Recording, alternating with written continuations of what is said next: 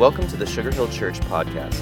We hope and pray this message challenges and inspires you to live out God's truth in your life.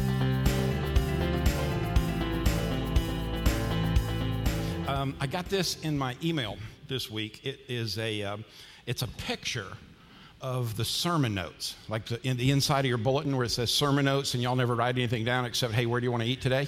And I see those laying around in here after the service. I know what you're writing down, right? But this was a 9-year-old, and this is what the 9-year-old got out of last week's teaching on simple Colossians chapter 3. He did an acrostic with simple. S was, some people are different than I am. The I was, I am different. The M was, my sins are forgiven. The P was, people are all different color. And the E was, because he left the L out. Thank you for your correction on that. That was really cool. Alex, was that you? Let me make sure you were correcting spelling. That alone is irony at its great. Way to go, bud. That's awesome. The E was, everything will not always be the same. And then at the end, he said, the blood of Jesus Christ is in everything, even in my heart.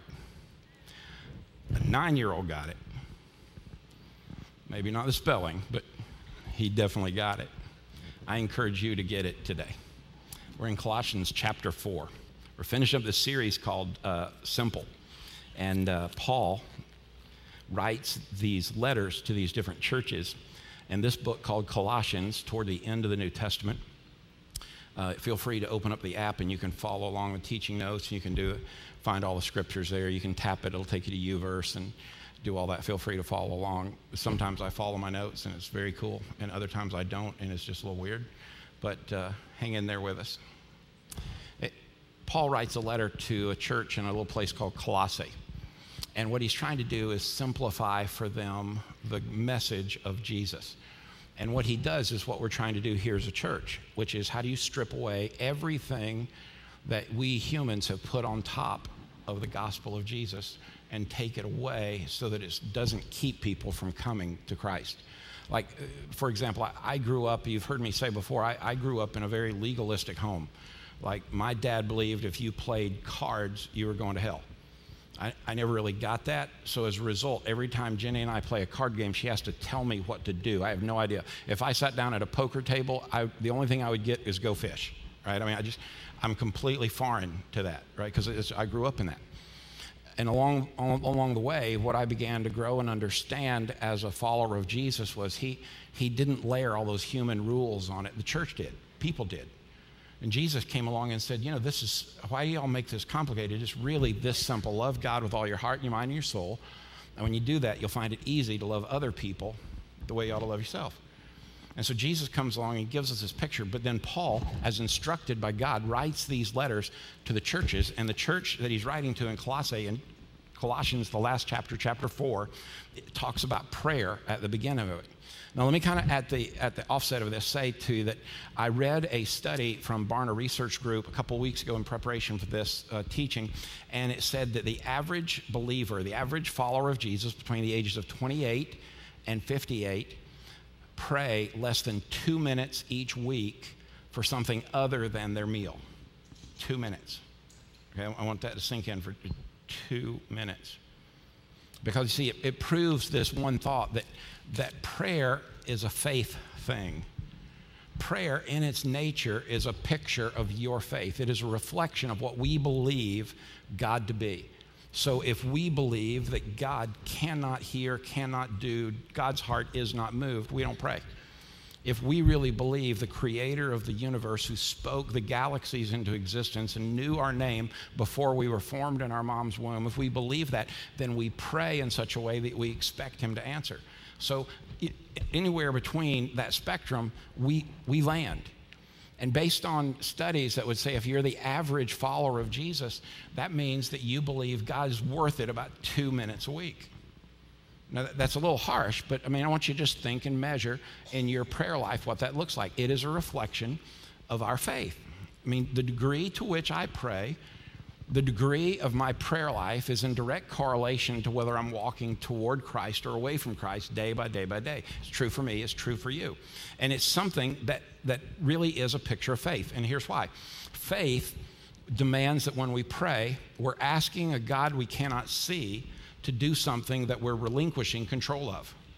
So we're praying to a God we can't see for a result that we can't control. And so you'd say, well, that is totally illogical.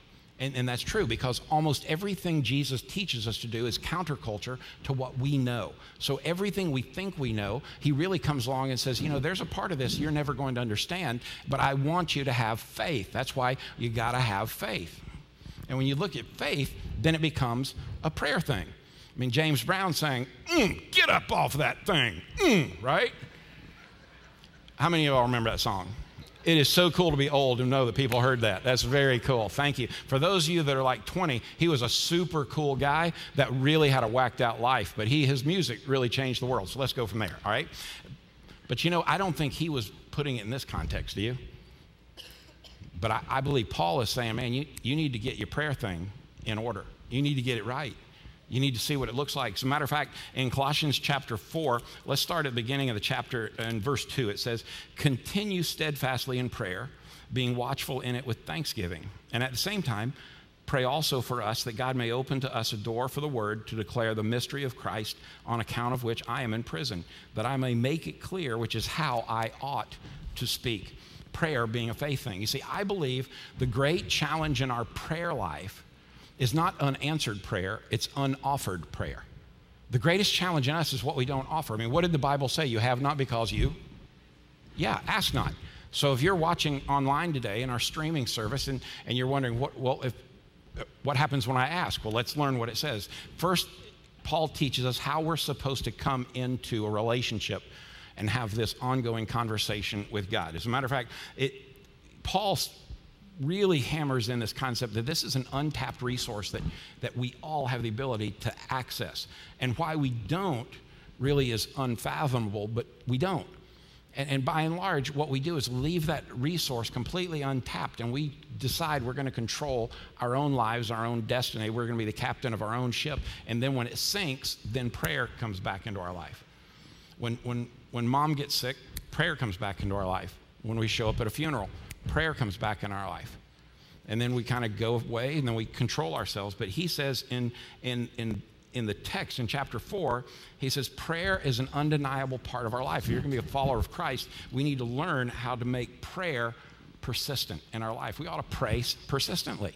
I mean, we ought to be praying persistently. Now, that doesn't mean a long prayer. It doesn't mean you drag it out. It doesn't mean that you get into two different spheres. I mean, we got three kind of people who pray in this room. All right, and then you got a scale in between. You got the people on the one side that when they talk to God, all of a sudden they become like super reverent. They take it down like 3 notches. You know what I'm talking about? It's like the guy who goes all week long, and then when it's time to pray, he goes like this, "Oh, Father." Right? And then you go to the other extreme, and you got people who haven't talked to God in forever, but then they break out the church voice. "Our Father!" Right? We got both extremes. And then they come in between, and somewhere we stand. But here's the great thing. I mean, God invites you into his room to have an ongoing conversation. Persistently, Paul is saying to us, it's like you wake up in the morning and you hit the green button on your cell phone and you open up that line and you never, ever, ever hit the red button. The conversation keeps going. What he's saying is persistently is throughout the course of your day, good, bad, up or down, in or out. Inevitably, what he's saying is be in this ongoing dialogue, in this ongoing conversation with God, because when you do, then he will guide the rest of your conversations. Dartmouth study said that 87% of our challenges in leadership in life are interpersonal, how we get along with people, one another. And Paul's saying, listen, when you allow God to be in this ongoing conversation with you, he will direct your path. He will give you the direction. He will direct your conversation. So how many of you have ever said something to somebody and you wish you could take it back? You with me?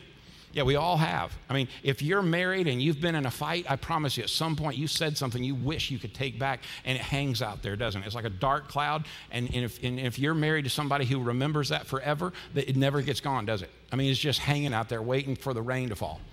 Because I wish I could pull it back, but I can't. And Paul's saying what happens when our dialogue, when our speech gets off track, when we're not right with people around us, is because we're not right with God and he's not directing our conversation. He's saying pray persistently. That's what Paul was saying to the church in another city called Thessalonica when he wrote the book called 1 Thessalonians. In chapter 5, verse 17, what did he say? Pray without ceasing. Now, he's not saying never stop talking. He's saying never hit the red button on the cell phone. Keep the line open. Keep talking with God. It never, ever stops. Last night was prom, where our girls go to school. Could I just say as a disclaimer, I despise prom. I hate it with every fiber of my being. I hate prom. Because in our house, it's not just prom, it's proma. We had prom and drama. We put it all together and we got proma. Jenny and I last night, we had girls taking pictures in one place, girls taking pictures in another place. You can never wear the same dress twice, so you got to have a new dress. Then you got to do makeup, then you got to do hair, and then you got to have pictures, and then you got to go eat somewhere where those people hate that big group of kids coming to eat, but you know you got to do it. And then you're going to go to dance. So you don't really dance that because you just want to be seen and have pictures and post it on Instagram to say that you were there. And then you go to the party after the party, and in the middle of all that, as a parent, you know what you do? You just start praying, dear God, please don't let them do something stupid. Right? That's faith. That's faith. Pray persistently. You never stop. But I believe he also comes along and says, pray passionately. Pray passionately. Jesus, when he prayed, it was passionate. You ever know somebody who just gets into something and they become like wacko passionate about it? Like some of y'all are CrossFitters, right? Most people who CrossFit, when I watch I see what they do, I mean, I admire y'all. Way to go. Thumbs up. Could I just say to you, I don't get it. This does not CrossFit. Right? Now, I'll go to Bodyplex and I'll do that stuff, but I ain't climbing a rope. You know why? I'm going to fall. No. They call that double up or upper double or whatever those things are they do in the rings. And I look at that and I think they're going to die any minute. I've never seen a CrossFitter do that and smile. That's like y'all that run. I don't get that. When I watch y'all run on the side of the road, I see you running, I ride by, and you know what you look like? Why would you do that? Right? I mean, come on. But they're passionate about it. Like some of you are passionate. Like the other day, I couldn't believe how many of our church folk talked about Georgia State and that winning shot, and the coach, tore his Achilles and fell after his son hit the three-pointer. I mean, we posted all that. But you know what? I wonder why we're not passionate enough to post that we were here at Sugar Hill Church today and post the worship team and hashtag worship and hashtag Sugar Hill Church. But it's a reflection of what we're passionate about. Jesus gave us a reflection of his passion. Let me give you a few instances. In Luke chapter 3, verse 1, when Jesus was baptized, he prayed, and guess what happened? Passionate prayer opened heaven. Now there's a hashtag for you. Hashtag passionate prayer opens heaven. You want heaven to open up on your life? Engage in passionate prayer. In Luke chapter 6, verse 12, he was calling his apostles out of the group of disciples, and he spent the whole night in prayer. Passionate prayer gives us direction. You say, well, God, I want you to tell me to turn right or turn left. I go or I stay. I go up or I go down. I go left or I go right. What do you want? Passionate prayer gives us direction. In Luke chapter 9, verse 29, at Jesus' transfiguration, passionate prayer allows us to experience the glory of God. Don't you want to be in a position, in a posture where the glory of God literally fills you? Where you stop being transparent and you become translucent because the light of the world has not only saturated your soul, but it is saturated to the degree that it is shining out from you.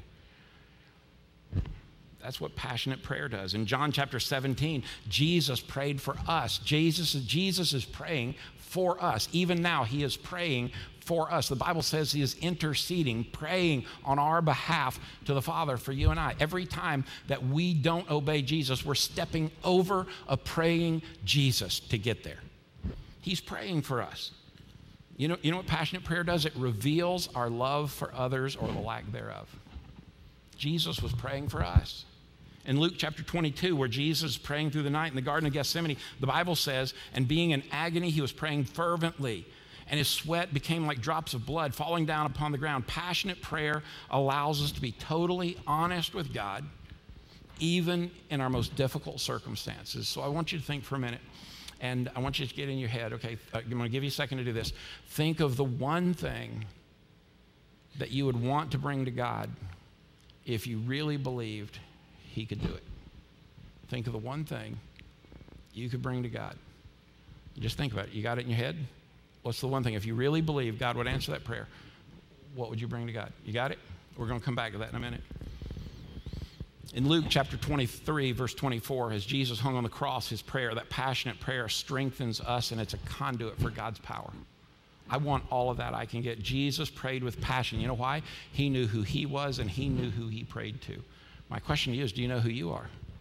Do you know that you're in Christ? Do you know that God hears that prayer because you are a child of God? Do you know that there's come a time where you've literally accepted Jesus? I want to thank you for dying for me, for shedding your blood for me. I want to accept the fact that you rose from the dead for me, and I want to turn around. I want to live for you, not me. And I want to thank you for that. And if you've done that, then you've meant that. And that's the desire of your heart. You know what God says? Come on, you're my kid. Come into my room. Crawl up in my lap. Let me hear from you. He wants to hear from us. Prayer from the heart. That's what passionate prayer is. It's a prayer from the heart, not just the head. James 5:16 says, the effective, fervent prayer of a righteous man can accomplish much. I love trying to figure out how to become more effective and how to become more efficient. I'm kind of a tech nerd on that kind of thing. I read a lot of articles on it, and I'm trying to figure out how can I get more in a day done. And what James says, you know what? If you just have the effective, fervent prayer, God will do much. It doesn't matter how many tools you use. It doesn't mean how much time management you learn. He's saying if you really want to accomplish much, then have an effective, fervent prayer. But for us to do that, I believe we've got to recognize that God wants us to flourish here and now. God doesn't want to have just a relationship about an exit strategy from this place to heaven. What we do here is not waiting for evacuation. He wants us to flourish in the here and now in this ongoing dialogue with him. I want to give you 3 thoughts that are not in your notes, so you may want to grab pen, pencil, lipstick, or mascara and jot these down. Number 1, I believe when we pray fervently that we recognize the love of God wants the best for us. I believe when we pray fervently, when we pray passionately, we will learn to pray gratefully. When we pray gratefully, the constant theme of running through our life is we are grateful for what God has done, for what God is doing, for what God has yet to do. And we recognize the love of God wants the best for us. When we pray gratefully, when we pray fervently, when we pray passionately, we're recognizing, accepting that we know God wants the best for us. Our God is for us. That's the greatest news I could give you today. The greatest reason to step into the presence of God and talk with him is that he's not waiting to scold you. He's waiting to love you. Now, if you're looking for a tweet, that's it. God is not waiting to scold you. God is waiting to love you. God is not waking up every morning waiting to bust you on what you did wrong. God is already up, waiting for you to arise so that you might be a part of his redemptive plan of mankind, and he wants you to be in this ongoing conversation with him. Why? Because he wants the best for us. But you know what else he wants? We recognize that when we pray that way, when we pray passionately, fervently, when we pray gratefully, we recognize the wisdom of God knows what's best for us. The wisdom of God knows what's best for us. Really, think about it. You're relinquishing control. Every time you say, and you finish a prayer and say, in Jesus' name, amen. You know what you're saying? You're saying, I know you know best, and when you answer, you're going to answer what's best for me, not always what I think I want or what I know. I will never forget, I was 20 years old, and I'd already started building some houses, and I went to the Gwinnett County Fair, and they were giving away a John Deere tractor. And you know what I thought to myself? I got to have me some tractor. So I went and registered, and I found everybody I could to give me the tickets for that tractor. And I'm telling you, I prayed for that tractor like a fool. I prayed. I went to the Gwinnett County Fair the night they were giving that tractor away, and in my heart, you know what I thought? I am gonna be on a big green tractor. Bam. They got to reading those numbers, and there were 7 numbers I'll never forget. I got to number 6, and I thought, here it goes. It's there. Here you go. And some old dude next to me won the tractor. And you know what I thought? God, that was not cool. That was so not cool. About 3 weeks later, I got a crew, and we're trying to dress up a house and get it ready for a closing. And this guy who I'd gotten to know that was a trim carpenter for me, he said, how come you don't use a tractor out there? I said, I don't have one. He said, I got an old tractor. He says, old Ford 8N, the gray and red ones. And he said, if you can get it running, you can have it. Okay. So I hauled off over there, and I got the tractor, and I got it hauled up on the trailer and got it home, piddled around with that silly tractor, eventually got it running. And you know what? To my knowledge, it's still running. I look at that and I think, the lesson I learned there was we pray fervently, we pray passionately. We really need to learn how to pray gratefully, because he's going to give something to us in his wisdom that's more than what we think we want or need. And then the third thing is we pray believing the power of God can accomplish it. Remember, our prayer life is a direct reflection of our faith life. The degree to which we pray, that our prayer happens day by day, is a direct reflection of your faith life. You believe God can't, you don't pray. You believe God can, you pray. So here's what I want to do today. I want to invite you to just set the Bible, the pen, just set everything down. Just don't have anything in your lap, if you would, for a minute. Just kind of go with me on this. I want us to practice prayer for a minute. I know that's odd. Just hang in there. Okay? I believe deep in our soul, there's a part of us that tells us there's more to this. There's more to my relationship than an exit strategy for heaven. There's something I'm missing. There's more to this relationship, and I want to figure out what that is. I believe prayer is when we enter into the presence of God and we just kind of unload our soul. It's where, when the deepest, darkest crevices of our inner being, everything about us that God already knows, we just kind of here, God, take, it's yours. I'm so tired of this, it's yours. I mean, where there's no dust in the corners of your soul, where it's just out there. Here's what I know. Some of you, your posture of prayer needs to be on your knees at this altar. Nothing magic about the altar. But maybe that's the posture of your prayer. Maybe for some of you, you need to turn around and make the chair your altar and get on your knees. Last service, we had people who stood there, and that's their posture of prayer. Just, Lord, I want to hear from you. Pour down on me, rain down on me, soak me to the soul with your presence. We had people that got out in the aisles and got on their knees and prayed. And we had folks that came to the altar. We had folks that turned around and used their chair. I saw a little girl, probably about 11 or 12 years old, come up and just got on her knees right here. And I don't know what she was crying about. I don't know what she was praying about. But there she was. And I thought to myself, dear God, she walked into the presence of the one who loves her, and she was just pouring her guts out. And I thought to myself, golly, I want to do that. Don't you? So here's what I'm going to invite you to do. In a church like this, it's a 129-year-old church.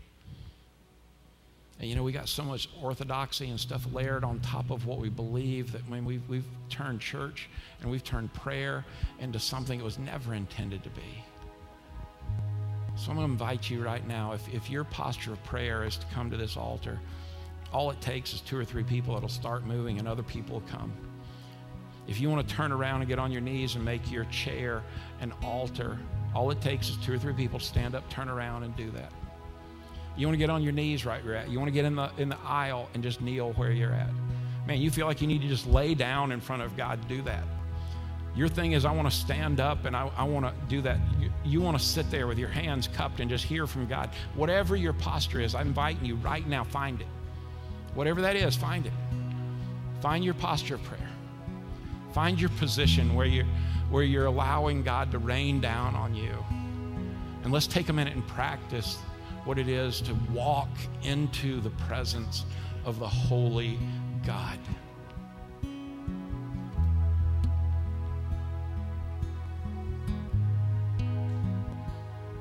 I want to invite you right now, recognizing that Abba, Father, spiritual Dad, welcomed you into his room. and you literally walked up to the Father, the creator of the universe, and he picks you up and he sets you on his lap. And I invite you right now to ask God to remove from your brain and from your soul and from your heart any distraction. The last thing Satan wants you to do is get focused on the Holy One. God, remove distractions from our heart and our head. Give us a time of holiness, of awe, of reverence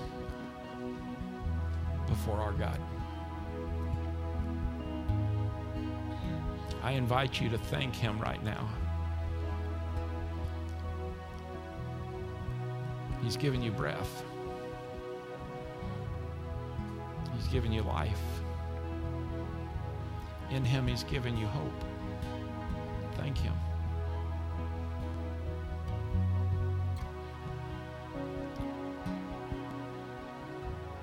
That one thing we talked about a minute ago, bring that before God. Maybe it's your health. Maybe it's your job. Maybe it's your kids. Maybe it's money.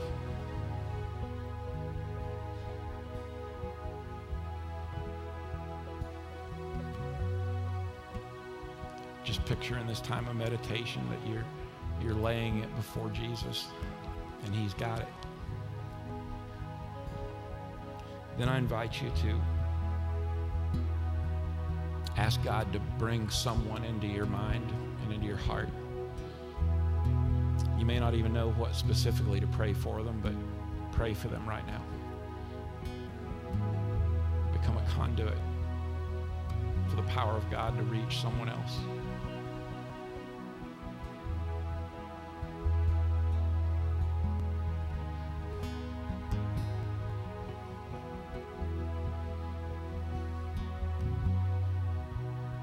Quietly in your prayers, you may want to offer up, I believe in God the Father, my Creator.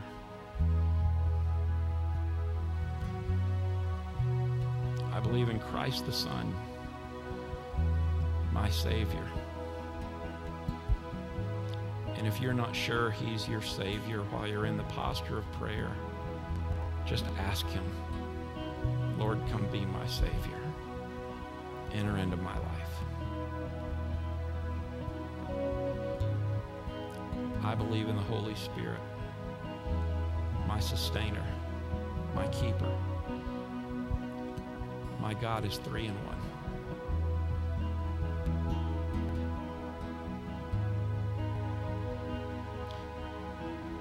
Lord Jesus, we are desperate for what is real. In the midst of our doubt, God, allow our faith and our doubt to become dance partners. And you would cause that to allow faith to lead us, not doubt. That we would pray in Jesus' name, his way, his will, in agreement with.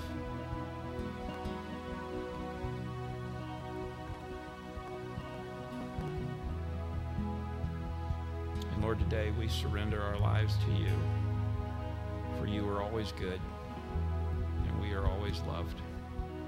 In the name of Jesus, we offer all these prayers, knowing you will hear and claiming the promise that you will answer. Amen. So as you go into this week and you pray, I urge you to pray fervently. Push the green button and never push the red one. Leave that dialogue on. Let it be an ongoing conversation. I believe when you do that, God will examine your attitude and you will too. I believe what will happen is we'll learn to measure our words, because that dialogue, that conversation directs every other conversation we have. And then I believe through the power of God, as he answers your prayer, he will literally release your life to do something extraordinary. And I don't know what that is. I don't even know who that is. But I know he longs to do it in your life because he came and he loved you first. Our God, 3 in 1. Thanks for listening to the Sugar Hill Church podcast. For more information and to find out more about our church, please visit us at sugarhillchurch.com.